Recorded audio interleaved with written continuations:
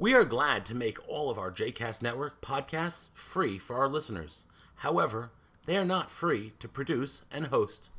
Please consider making a donation to JCast Network to help support our work by visiting jcastnetwork.org/donate. Thanks for your support.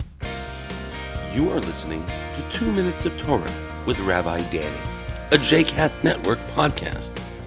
For more information about Rabbi Danny, please visit rabbidanny.com. For more information about other JCast Network podcasts and blogs, please visit jcastnetwork.org. Shalom and welcome to 2 Minutes of Torah, Parashat Tetzaveh, Sharing Power.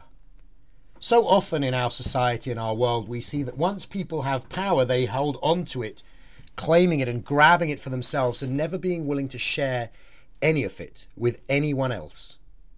And this seems to be a model that comes maybe from a place of insecurity, maybe from a place of concern about the threat that another person will pose. But it definitely doesn't come from a place which is concerned for what might be best for the people that one is leading or in power over. In fact, it seems clear that when power is shared amongst many, often the direction that a society, a company, a place goes in is that much better and that much stronger for the multiple layers of input. With Moses as the leader of the Israelites, up until this point, he has had almost absolute power underneath God. And while some power was shared with the people on the advice of Yitro as he set up judges over the 10s, 50s, and so on and so forth, ultimately they still reported up to Moses. This week changes. As we begin the Torah portion of Tetzaveh, we end the account related to the tabernacle with the instructions about the clear oil of beaten olives for lighting and for kindling lamps. And then it says, "You shall bring forward your brother Aaron with his sons from among the Israelites to serve me as priests. Make sacred vestments for your brother. Next you shall instruct all who are skillful, whom I have endowed with the gift of skill, to make Aaron's vestments." Moses is being told clearly and unequivocally by God that he has a responsibility to ensure that Aaron is installed. Throughout that next chapter, each time it is, "You shall make this, you shall make that," all of it for Aaron and his sons.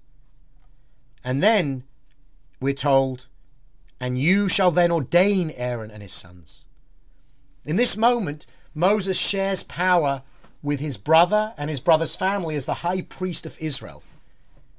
He allows Aaron this elevated position within the society, and in so doing shares power. It ensures that there is not just one address anymore for communication with God, not just one person at the head of the spiritual hierarchy. Moses has Aaron alongside him.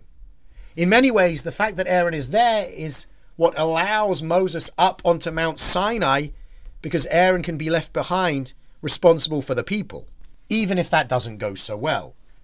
But Moses sets a wonderful example. He recognizes the importance of ordaining someone else, of sharing his power out and ensuring that the power is never held in the hand of just one person.